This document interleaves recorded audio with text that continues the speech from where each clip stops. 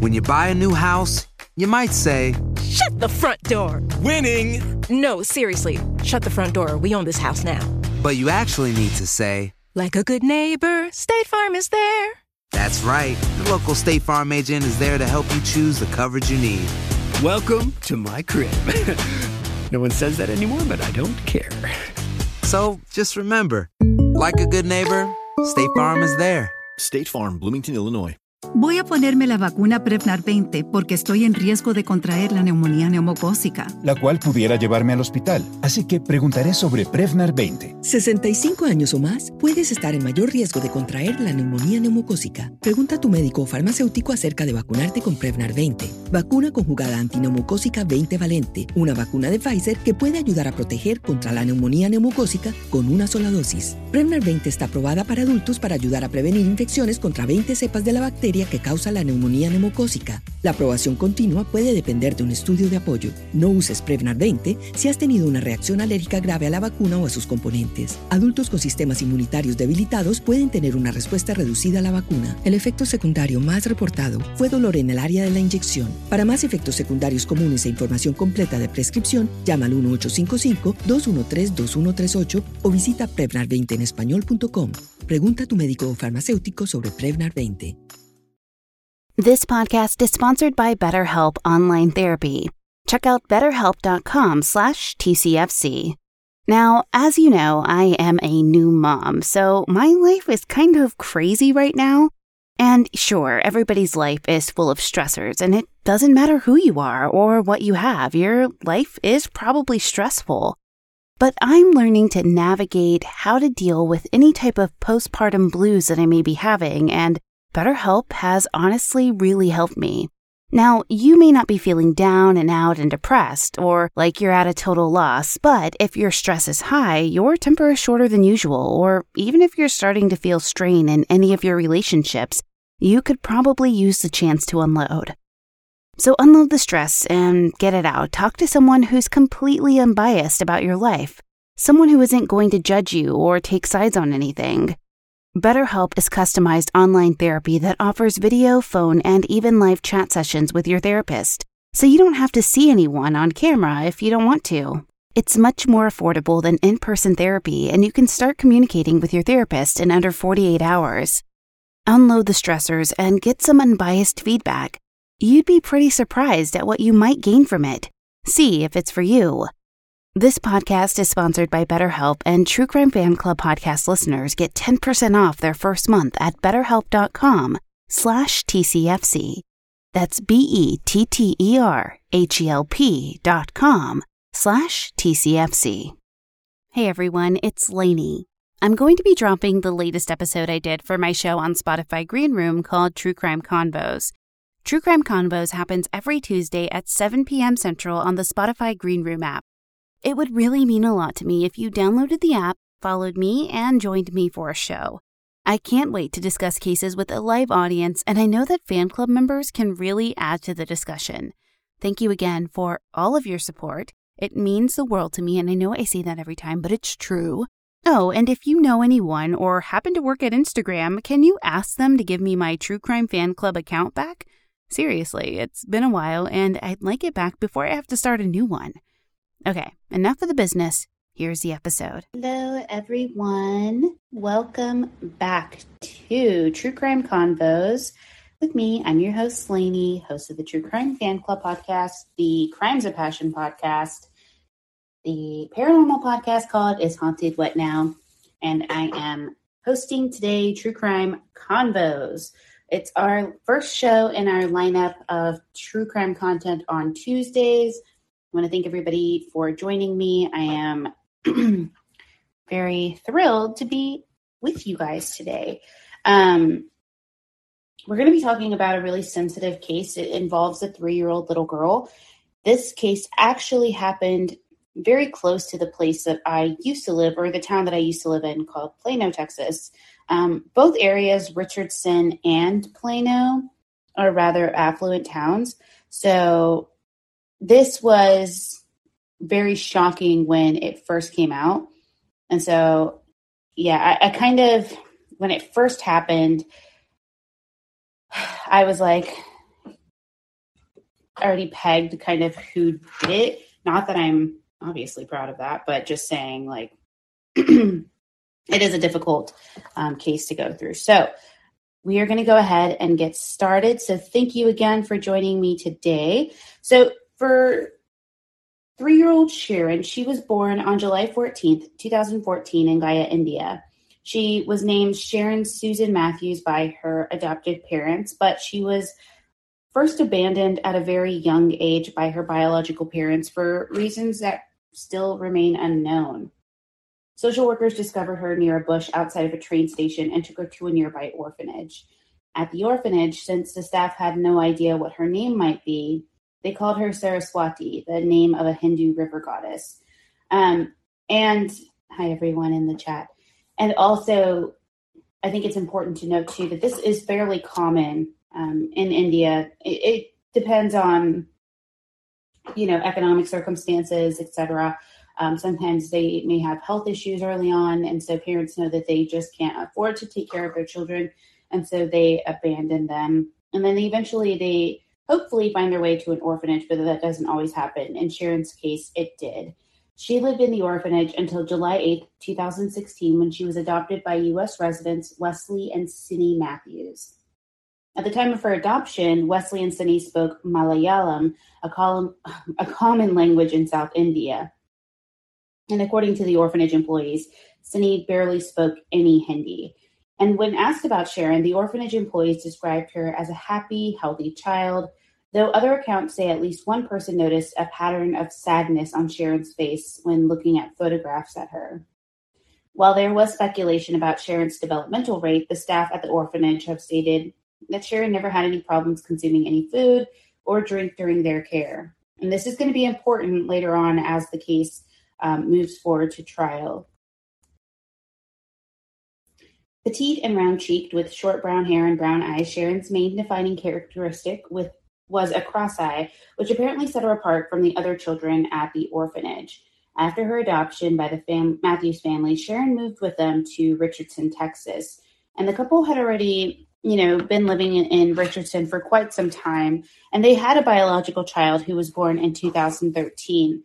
Now, since she is a minor and was a minor at the time this crime was committed, we don't share her name. It is public knowledge, but as a practice, and I think an ethical, reason, true crime people should not be doing that. So we do not make that a habit of sharing minors' information. Now, since Sherin is a victim of a crime, that is why we are sharing her story. So we're going to go into her disappearance because this is how we're able to find out about Sherin's home life and kind of things that were going on behind the scenes. So on October 7th, 2017, just over a year after her adoption, Richardson police were notified of Sherin's disappearance. Wesley Mathews, Sherin's adoptive father, is the one who made the phone call. Now, according to Wesley, he took Sherin outside at 3 a.m. as a form of discipline for not drinking her milk. And guys, when that first came up as a reason, like, why were you outside? Why was she outside at 3 a.m.? And when he said, oh, it was a punishment, I was like, oh, okay, yeah. So he definitely did something, or something happened to her and they're afraid to get in trouble. So, they're starting to try and cover their tracks, etc. So as soon as I heard that, I was like, something's very odd and suspicious. And tell me, your true crime feelers in the chat if that's something you guys think too. Because as soon as I heard it, I was like, wow. So he told police that because of her time in India, Sherin was malnourished and needed to be eating and drinking any time that she was awake to keep her weight up. That was seemingly confirmed by a source from CARA, which is the Child Adoption Resource Authority, who claimed that Sherin was undernourished from the time of her adoption and continued to be small for her age. And now, if you Google photos of Sherin, you'll see that she is very tiny for a 3-year-old. She almost looks like she's maybe like 1.5 or 2 years old. She's very tiny in stature. So it does make sense. And it is confirmed that she did have health issues in regards to keeping up her weight. And it's not surprising. Again, think about the orphanage not having a lot of resources to be able to address Sherin's health problems or give her a proper workup. So a lot of the information that Sherin came with from India didn't really help them. So Sini and Wesley took her to doctors a lot to try and figure out what was going on with her. So Wesley claims that Sherin had always had problems eating, and that while she wouldn't eat food at home, she could be convinced to eat outside. So on the night Sherin disappeared, Wesley claimed to police that he told Sherin to stand near a large tree in the backyard because she refused to drink her milk. Again, listen, for being a 3-year-old, I highly doubt they have any understanding whatsoever of punishment, in the sense that, like, oh, you didn't drink your milk, go stand out by a tree. That doesn't make any sense. So this conflicts with other reports, which say that Wesley told Sherin to stand alone in an alley. So this is what I remember. So here's the thing. The report came out, right, that Sherin was missing. And obviously, since it was only maybe 10 or 15 minutes away, literally from where I lived at the time, I was like, holy crap, that's really concerning.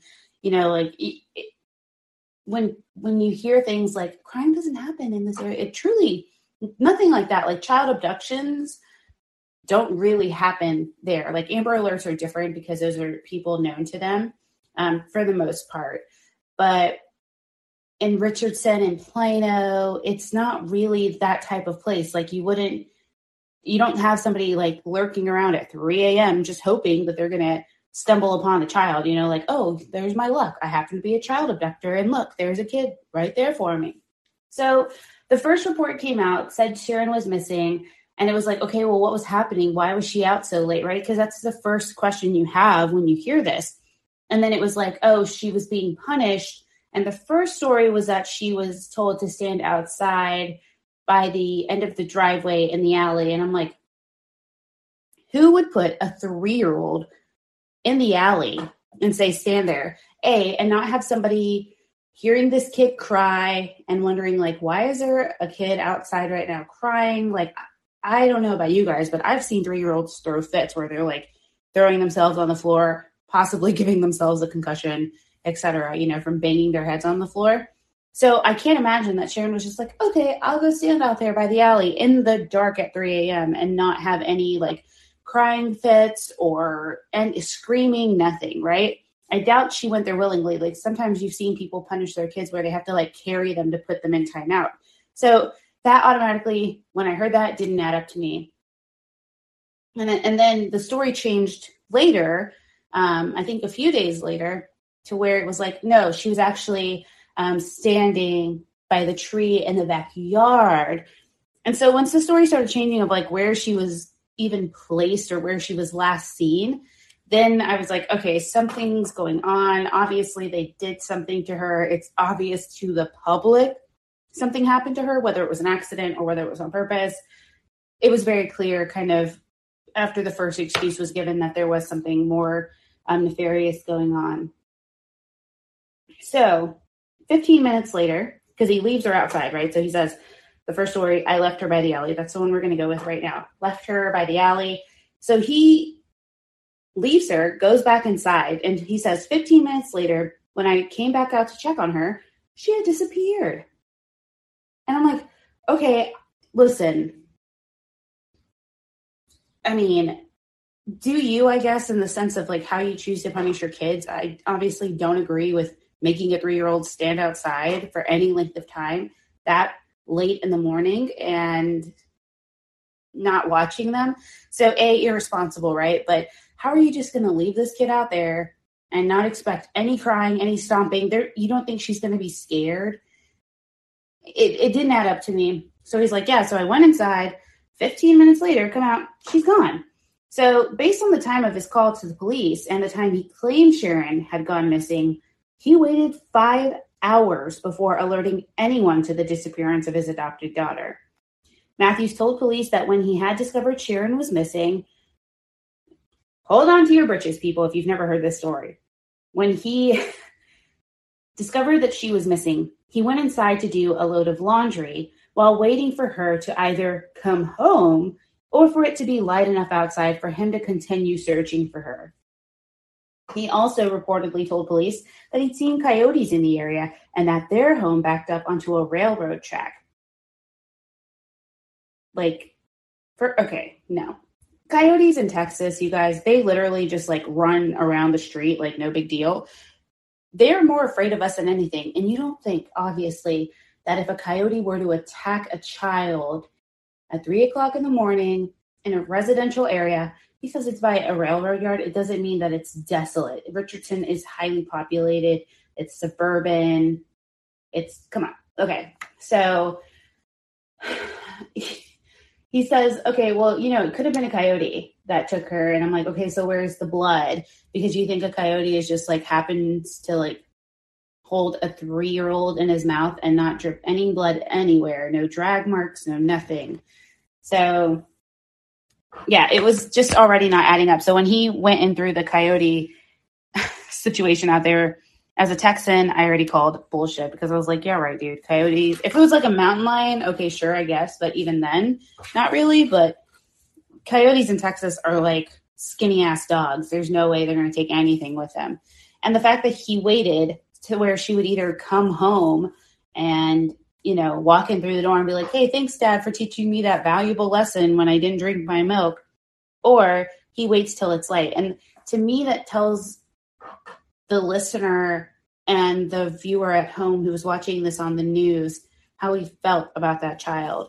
And that I'm sure that if it was his biological child, he would not have waited to report her for 5 hours and, done a load of laundry. So I digress. So anyway, so the investigation and arrest kind of quickly happened in succession. So it was quickly apparent that Wesley had conflicting stories about what had happened when Sherin disappeared. And this, in addition to how long it took him to report her missing, immediately put police on high alert. Wesley Mathews was arrested on October 7th for child endangerment, but was later released on bail. Shortly after police searched the Mathews house, they discovered that an SUV had left the property around 4 a.m. the night that Sherin had disappeared and returned within an hour. On October 22nd, 2017, the body of a young girl was found in a culvert near the Mathews home. The body was later positively identified to be Sherin Mathews after police consulted dental records. So I remember again when her body was found in the culvert. It's kind of what we were waiting for, unfortunately. When I saw the alert pop up on my news app that a body of a small child had been found, and they don't ever like to confirm, kind of think about like the Gabby Petito case. They didn't want to confirm immediately that it was her. They had to do official, identification, et cetera, through dental records, whatever. So it's the same thing for Sherin. Everybody knew that it was likely her body, but after positive identification came around, they, figured, or they were able to confirm it was her. Okay. So yes, this case has really stuck with me for a really long time, because of how close it was to home and just truly how sad it was for this little girl. So after her body was discovered, her foster father, or her adoptive father, Wesley, returned to the police station. And this time he wanted to change his statement yet again. So he told police that when Sherin refused to drink her milk, he helped her to drink it, taking her out into the garage to physically assist her. During this process, Sherin began to choke from the milk being forced down her throat. Wesley claimed that he felt for her pulse and believed her to be dead. He then said he hit her body in a culvert, and he was arrested and charged with felony injury to a child. Like, exactly what?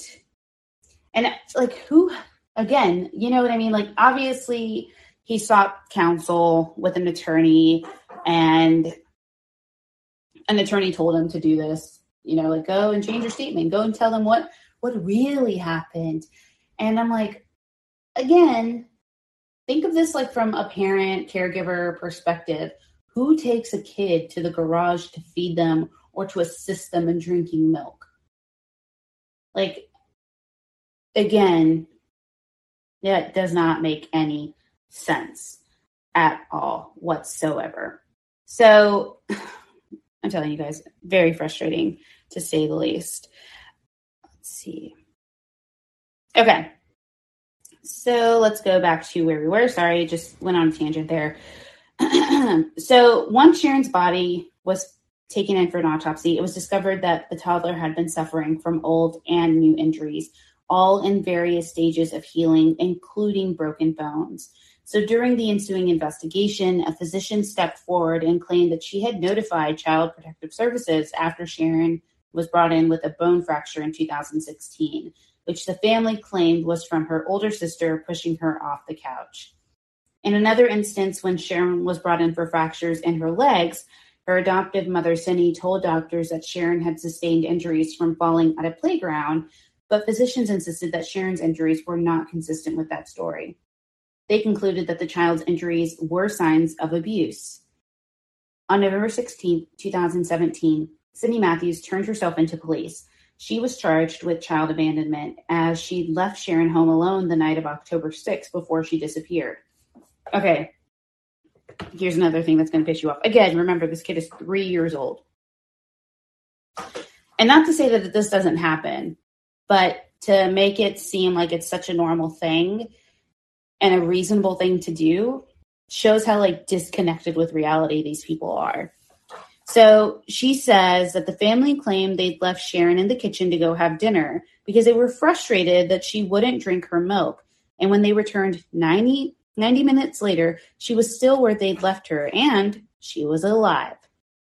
Cindy insisted that she'd been asleep when Sherin had gone missing and that she had no idea what happened with Wesley after she'd gone to bed.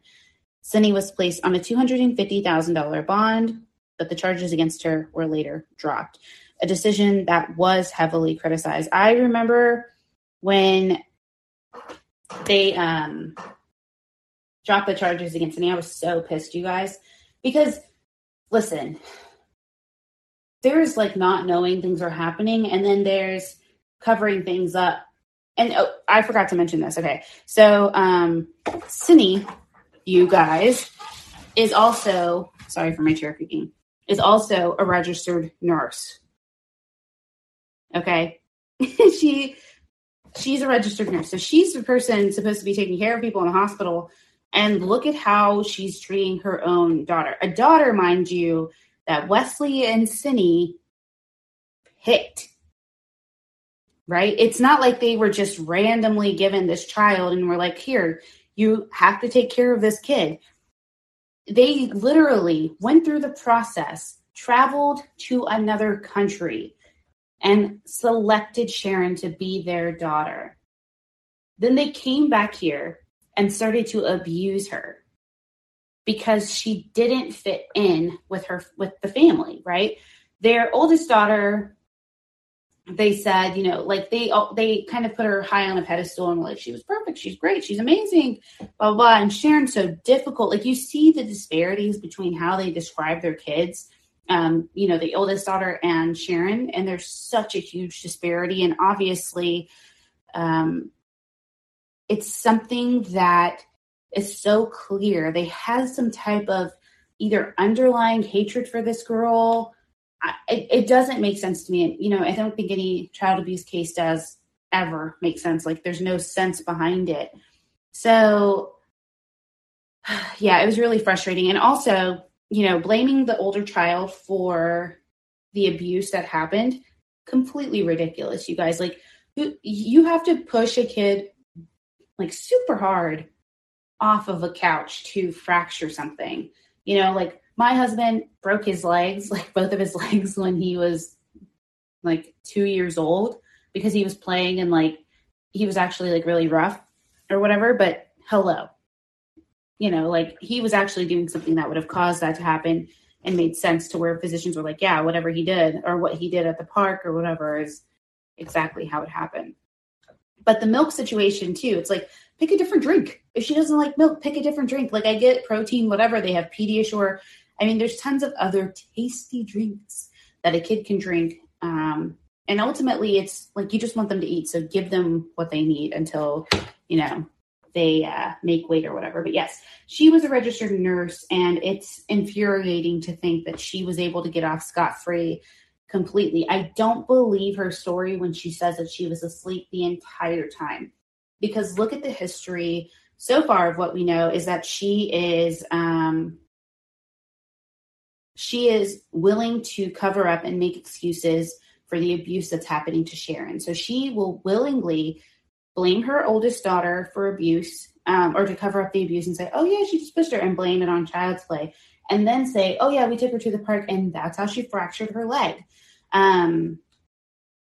We don't know specifically who was causing the abuse. I think that they were doing it together. Because I think, maybe one was more limited than the other in terms of how often they were abusing her or how severe they were abusing her. But I don't believe Cindy was asleep the entire time at all. I can't see how, I don't see how. It just boggles my brain.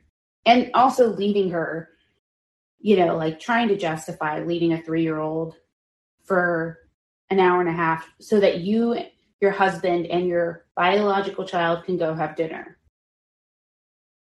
You're already isolating this kid. She's 3 years old. You've isolated her from the family.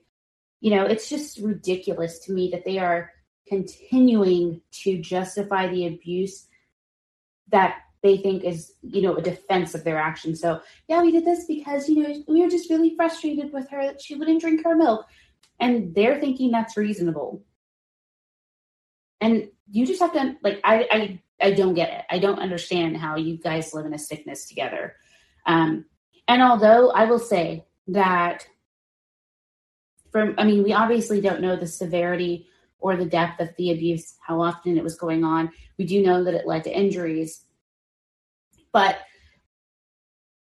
she had such a difficult life already. I just can't get over the fact that they literally chose her. And then they were like, oh, not good enough. And regretted their decision and, couldn't return her, I guess. So anyway, so she was also fired, good news, from her position at the Dallas Children's Medical Center as a result of the investigation.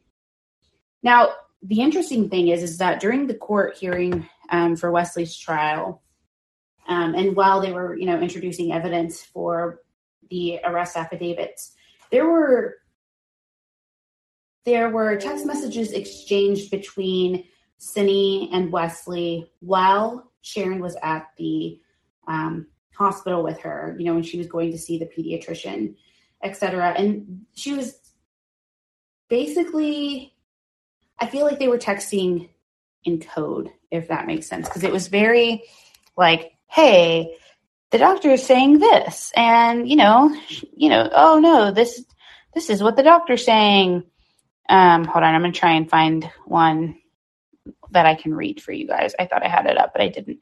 But yeah, it was very interesting to see how they were going back and forth between each other.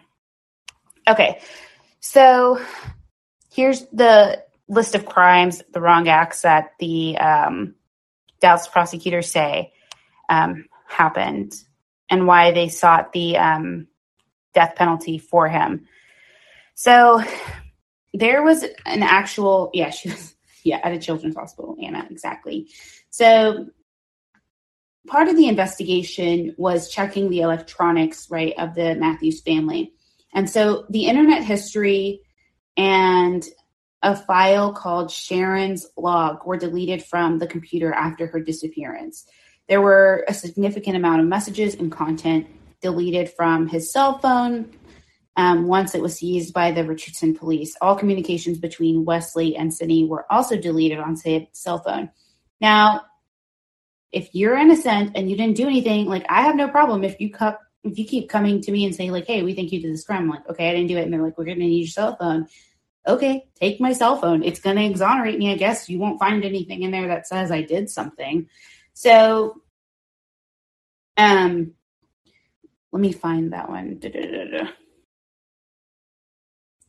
Yeah, registered nurse. It's a freaking joke. And you should look them up too, because Cindy gives me a icky vibe in general. I would not want her to be my nurse because I was just like, oh, you look mean to me.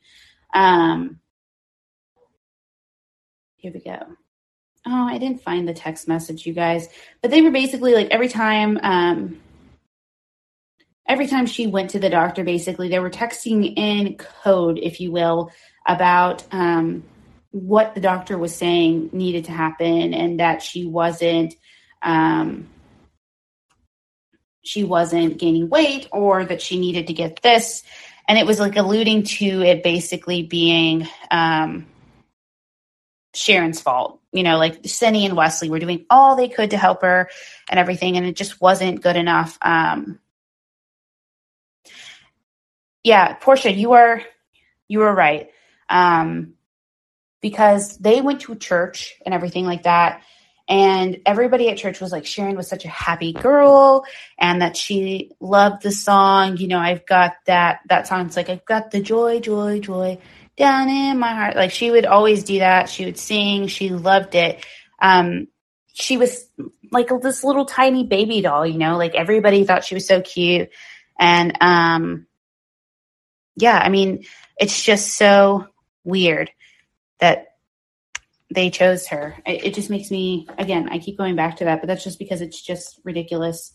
Okay, so let's get to it before, then we'll open it up to chat and everything, and everybody can share how pissed off they are about this.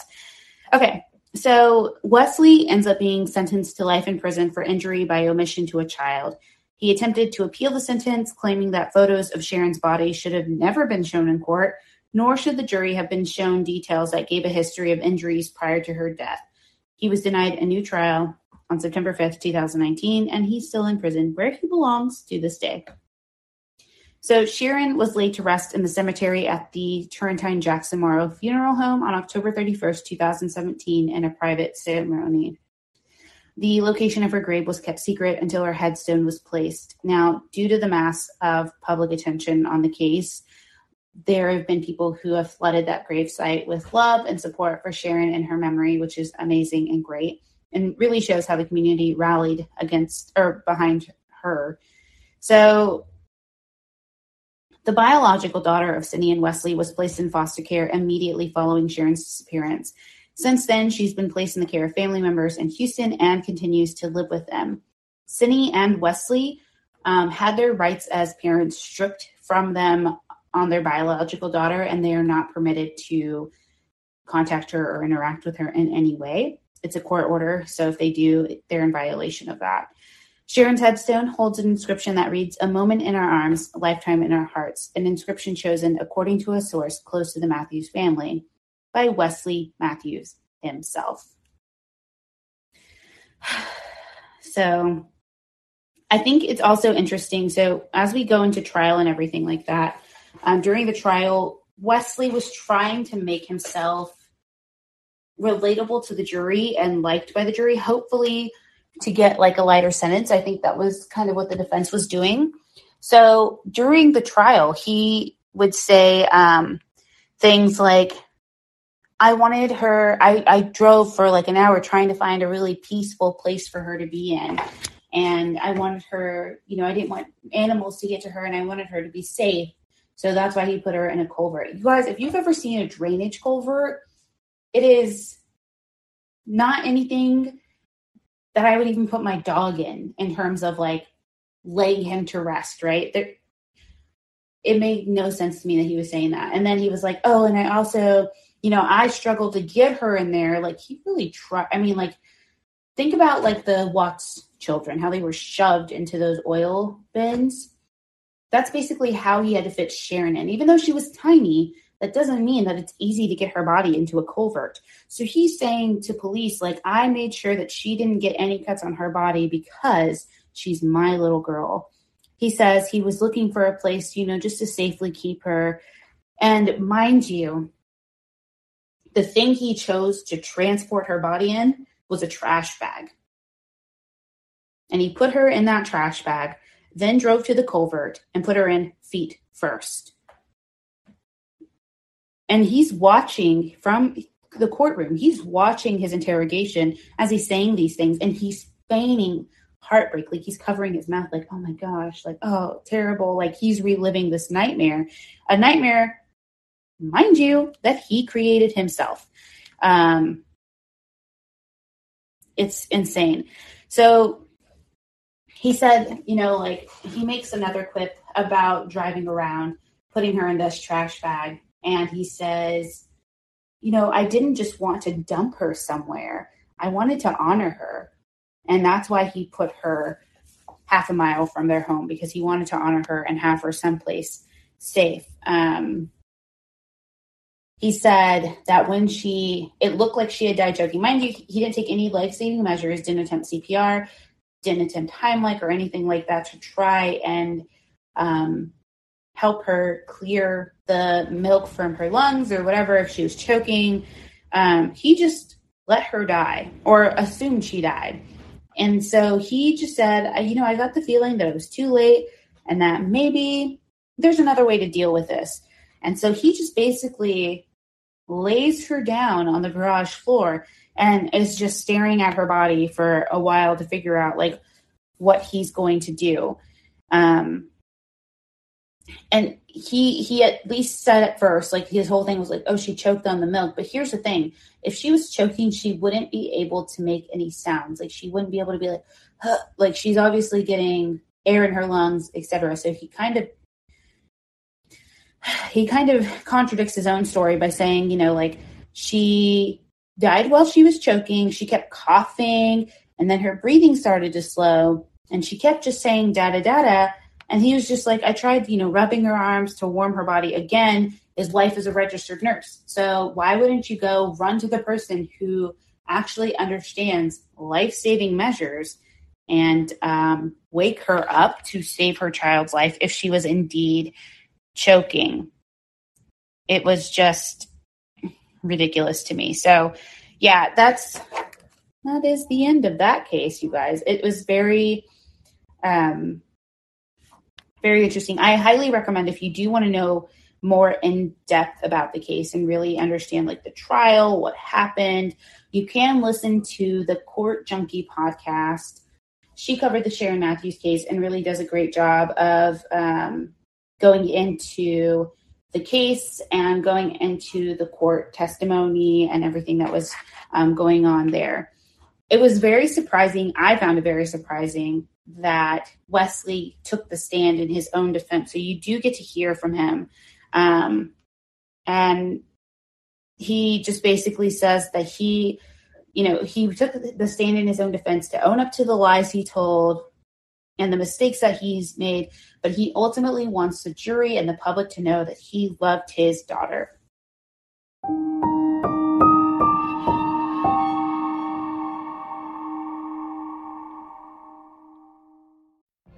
What if you could have a career where the opportunities are as vast as our nation, where it's not about mission statements, but a shared mission? At U.S. Customs and Border Protection, we go beyond to protect more than borders. From ship to shore, air to ground, cities to local communities, CBP agents and officers are keeping people safe. Join U.S. Customs and Border Protection and go beyond for something far greater than yourself. Learn more at cbp.gov/careers. With Lucky Land Slots, you can get lucky just about anywhere. Dearly beloved, we are gathered here today to... Has anyone seen the bride and groom? Sorry, we're here. We were getting lucky in the limo and we lost track of time. No, Lucky Land Casino, with cash prizes that add up quicker than a guest registry. In that case, I pronounce you lucky. Play for free at LuckyLandSlots.com. Daily bonuses are waiting. No purchase necessary. Void where prohibited by law. 18+. Terms and conditions apply. See website for details.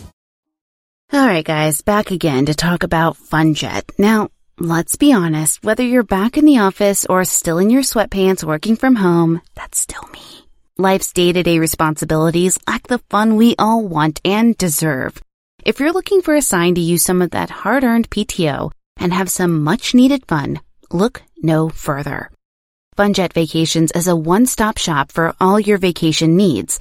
And as experts in the industry, FunJet Vacations offers customers a fast, easy, and fun way to book their next vacation with exclusive package deals to all-inclusive resorts in Mexico, Central America, and the Caribbean. For a limited time, our listeners can use promo code FUNJET75 for $75 off your next FunJet vacation at Ryu Hotels and Resorts. Whether you're looking for a family-friendly resort or, like me, an adults-only getaway, there is a Ryu Hotel and Resort for you. To get started, just go to funjet.com or contact your travel advisor and you'll be out of the office in no time, maybe sipping Mai Tais on the beach, which is my dream. Offer is only valid at funjet.com when booked by October 15th for travel through December 2021. Restrictions apply.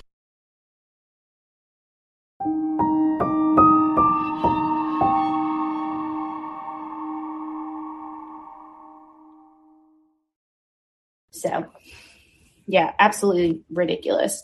All right, you guys. So if you want to pop up, press the request button so you can share your thoughts about the case. If you have any theories about maybe Cindy being more involved than she was, the trauma that the oldest daughter is probably going through, the type of therapy she's likely going to need because of it.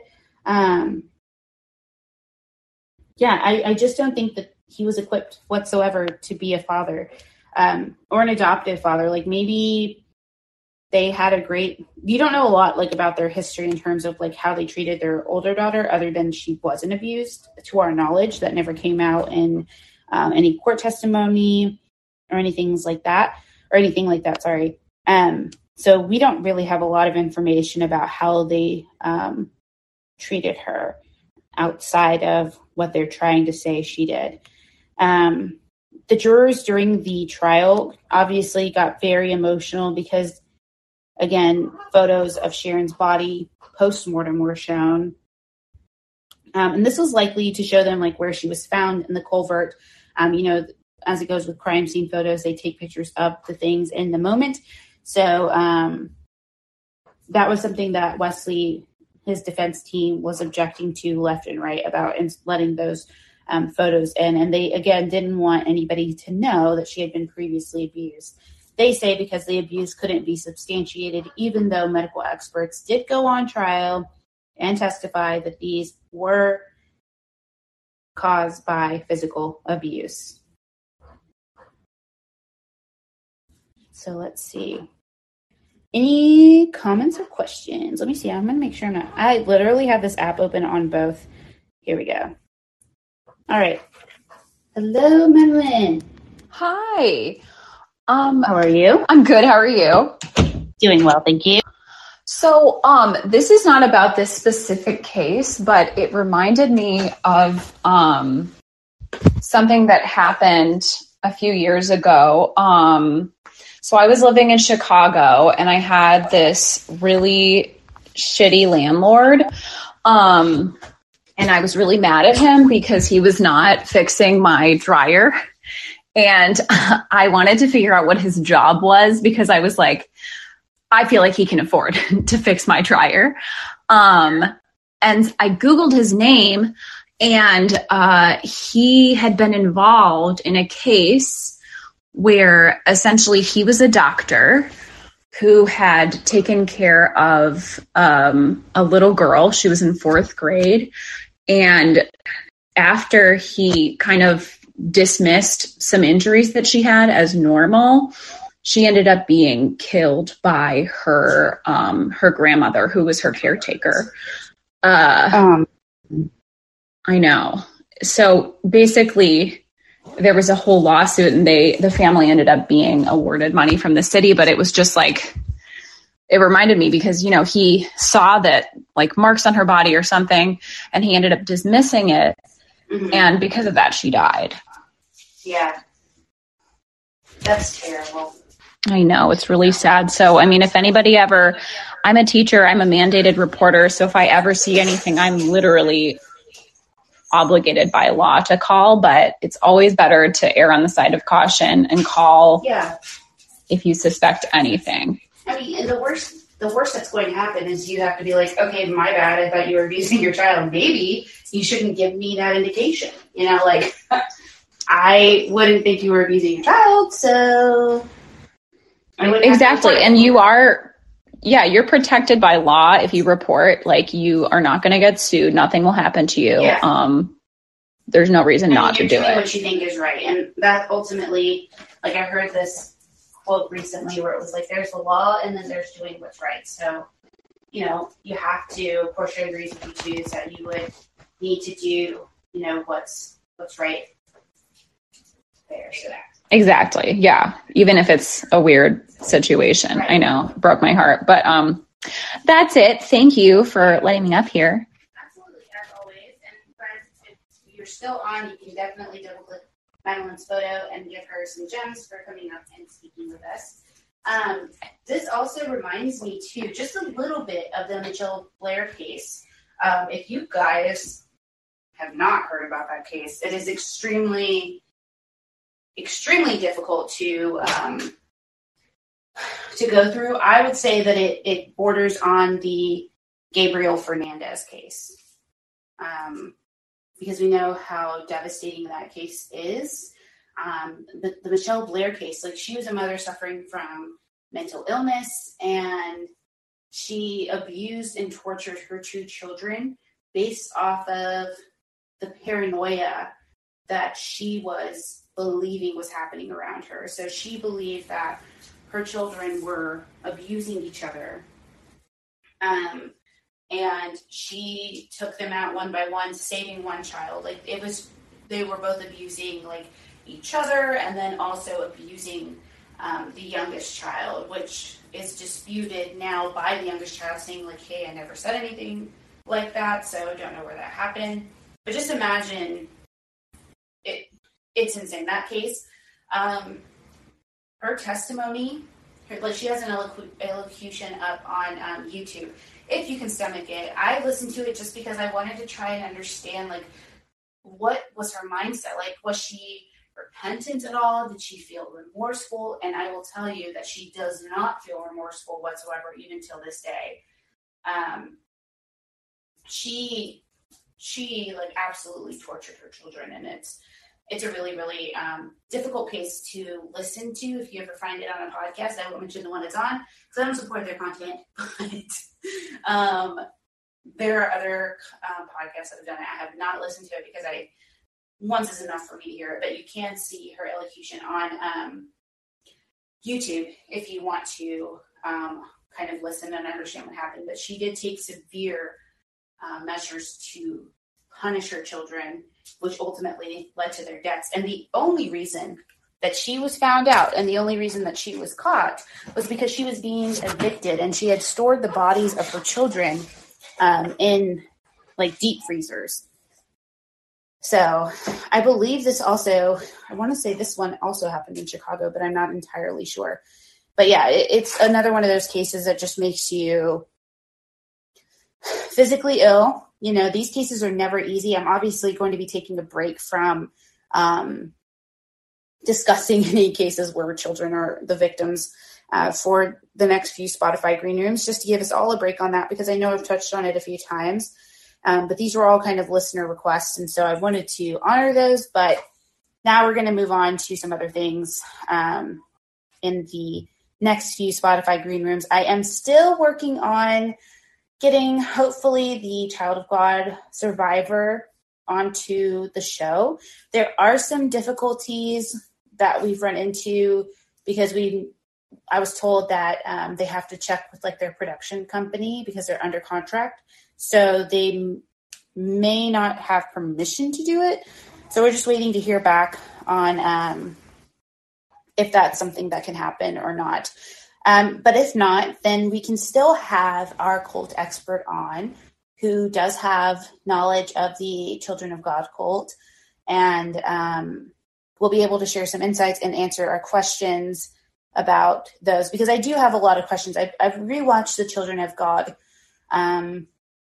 documentary that was on Discovery Plus, and oh man, you guys, I don't understand from like a parent perspective how you let these things happen, or how you let somebody kind of convince you that this is okay.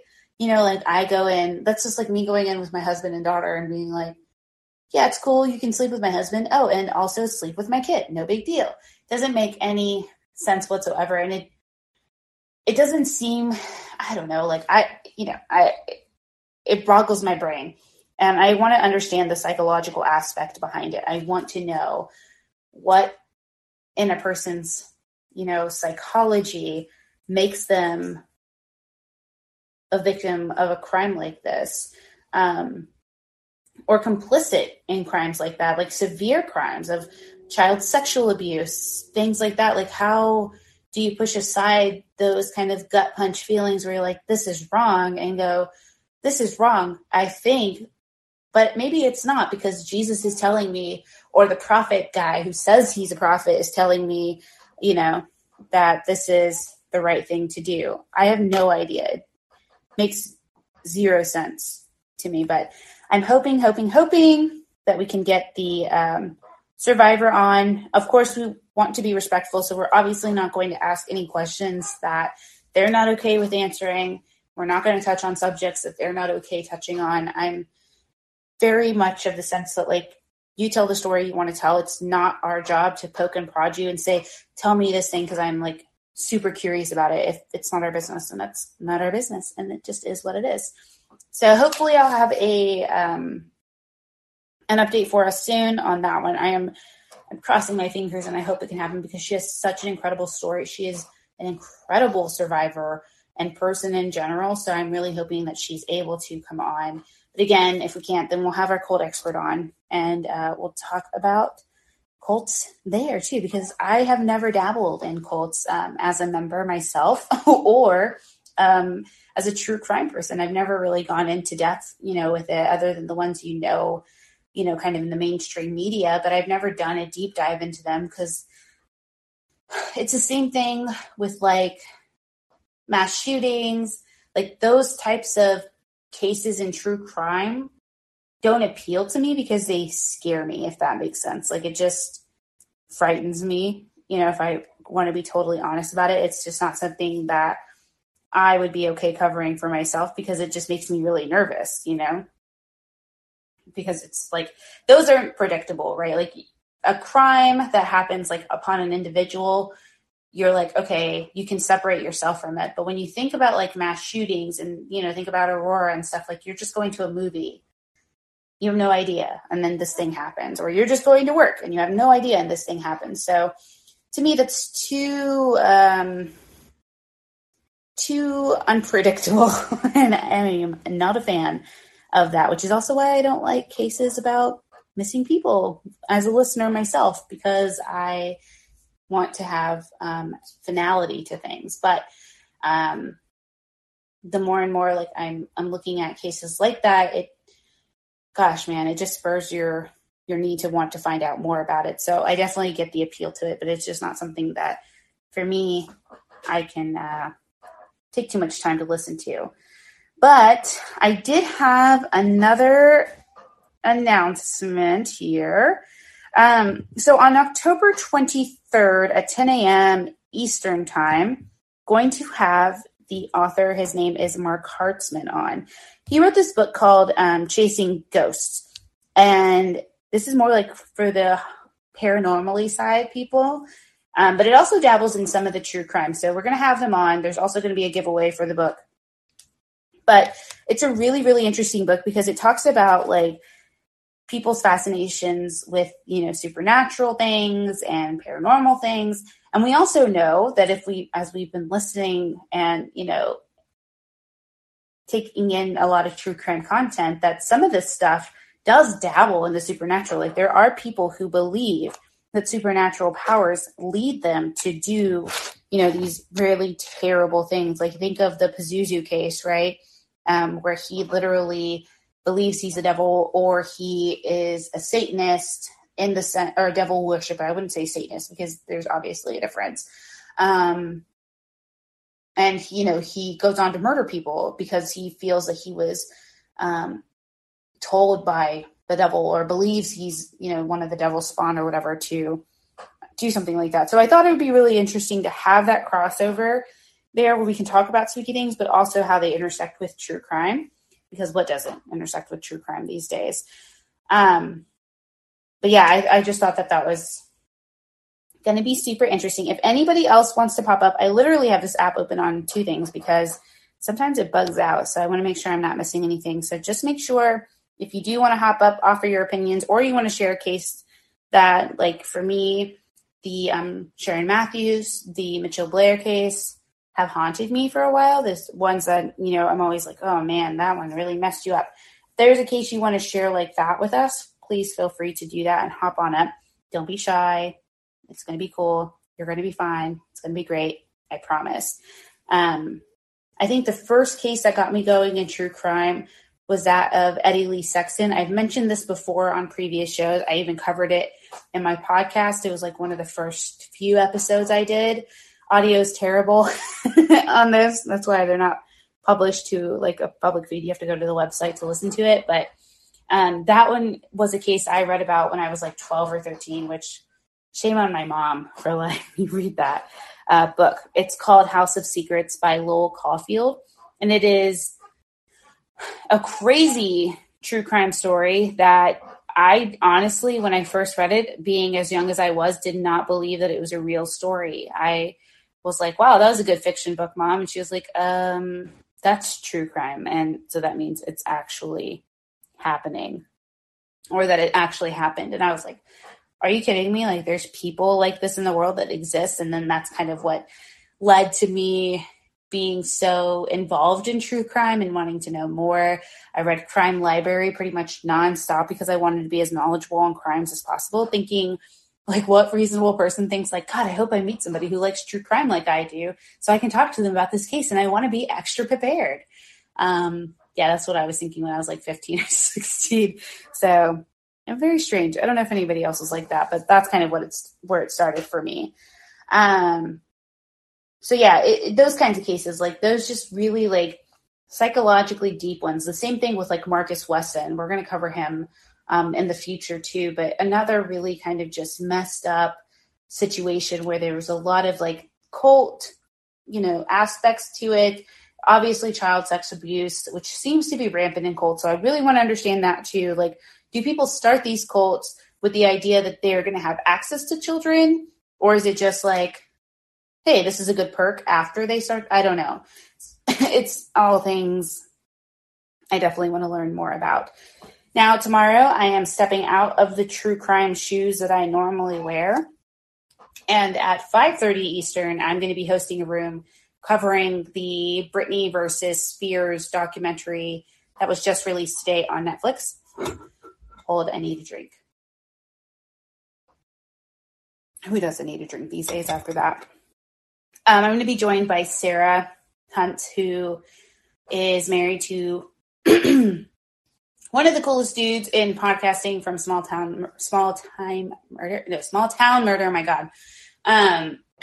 So she's going to join me to talk about Britney Spears tomorrow too, because despite it being an entertainment, quote unquote, entertainment case, this is also a crime against Britney. If we want to think about the conservatorship abuse that's been going on, the potential violations to her, I would say her human rights and her privacy.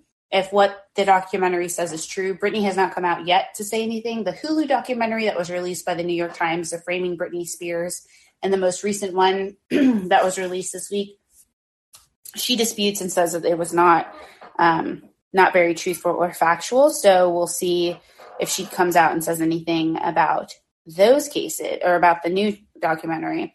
But yeah, if you guys are interested in that, just make sure you press on my profile picture. You can also go up to the top and it'll say like follow or be notified, and you'll be notified basically every time I go live. So we can talk about that. Nobody wants to get up here and talk about a case. Are you kidding me? You're here on Tuesdays for true crime content, you guys. Literally, you can talk about any case. It's totally fine. Even the Gabby Petito case, which, how insane is it that Dog the Bounty Hunter has now entered the chat to help find Brian Landry or whatever his last, I don't know. His name looks like it says Laundry. But yeah, I did not expect that. But Dog also, I used to watch him a ton when he was on A&E and stuff like that, R.I.P. Beth. But Dog also found somebody a long time ago.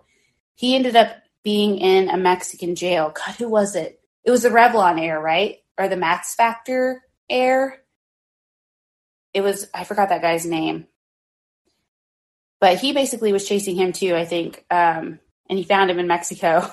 And I think it's illegal to like bounty hunt in Mexico. So he also got detained with that guy, but he ended up finding him. So I do think that people I don't know. I still don't know. I think he's too much of a narcissist to complete suicide. That's typically what I see like with abusers and stuff. I just covered this recent case called Deadly Jealousy, where it talks about, intimate partner violence, etc. And a lot of the times, like the abusers aren't going to take their own lives or anything like that. Their whole point is like, I need to get this person that I'm obsessed with off the planet so that nobody can have them. And I can, feel fine that I finally had complete control. I don't know. So oftentimes they don't off themselves. There are times when they do because, they do those acts and then either are remorseful or just like, yep, I made my choice and then that's it. And they already had this planned, I guess. I don't know. I don't really understand the mindset of a person who does that either. But yeah, so I do think that the recent revelations that just came out where the Landrys, I don't know how to say this last name, so I'm just going to say Brian's parents, okay? So Brian's parents allegedly or supposedly, based off of Doug's latest press conference, was that the parents had gone to this campground for like 2 or 3 days, and they said that 3 people went in, which would be the mom, dad, and the son, and then only 2 people came out. Now, the lawyer that Brian's family has retained is a weirdo. Like, I'm reading the text messages he's sending and he's contradicting himself all over the place. So at first it's like, yeah, he stayed home the entire time, but then they decided to take him camping and, spend some quality time together. It's like, who does that? Who's like, I know I just killed my girlfriend, but I really have this itch for camping and adventure. Mom and dad, let's go. Even if they didn't know, which I roll please, even if they didn't know that he murdered Gabby, then why would you be like, let's take you camping with all of the scrutiny on you? What in your mind would make you think that it is okay to do that? It's so weird. Like, unalive. There you go. Is that the new thing to say, Madeline? I've only seen that on TikTok because of the filters for content. Like, they don't want you to say things like that, or on YouTube. But I do think he needs to for sure turn himself in. But again, he's a narcissist, so will he? It's everybody's problem. Gabby probably is the one who made him do it, or she got out of control and he had no choice but to react and blah, blah, blah. Like, I'm already thinking of the excuses he's going to make if he indeed does turn himself in or is caught. My hope is that he is still alive and can face justice for the murder of Gabby. And once the autopsy and results come out in regards to a cause of death, hopefully we'll have an understanding of what happened, and it'll likely dismantle whatever defense he thinks he's going to be able to put on for himself. I don't think it's going to be one that will do him any favors for sure. And his parents, if they do have, so I don't know how they would charge him with complicity or anything like that, or obstruction, because going to a campsite isn't, while it's a weird thing to do in the middle of an investigation, it's not an illegal thing to do. Unless they went to the campsite, and again, this would have to be something that they were able to prove beyond a reasonable doubt, unless they went to the campsite with the intention that they were going to help him evade arrest and escape. So I don't know what happened. And yeah, I didn't know, Stephanie, too. Thank you for bringing that up. I didn't know in this story, this whole timeline of events, that she actually lived with them in the house. Like, that makes it even worse to me. I agree. That makes it even worse to me that they're so cold as individuals that they would be like, yeah, we care more about it. I don't know. So maybe, again, not offering any excuses, just trying to conjecture and understand kind of like maybe what's going on or why they are reacting the way they are reacting to the situation, is that maybe they fought a lot in the house. And as a person who's had an individual live with me who had a volatile relationship, it's really annoying to live in that environment and be like, oh my God, you guys are fighting again. Wow. A, surprise, but B, like break up with each other and move on. So I can get being frustrated and tired and maybe even relieved that she's no longer in the house.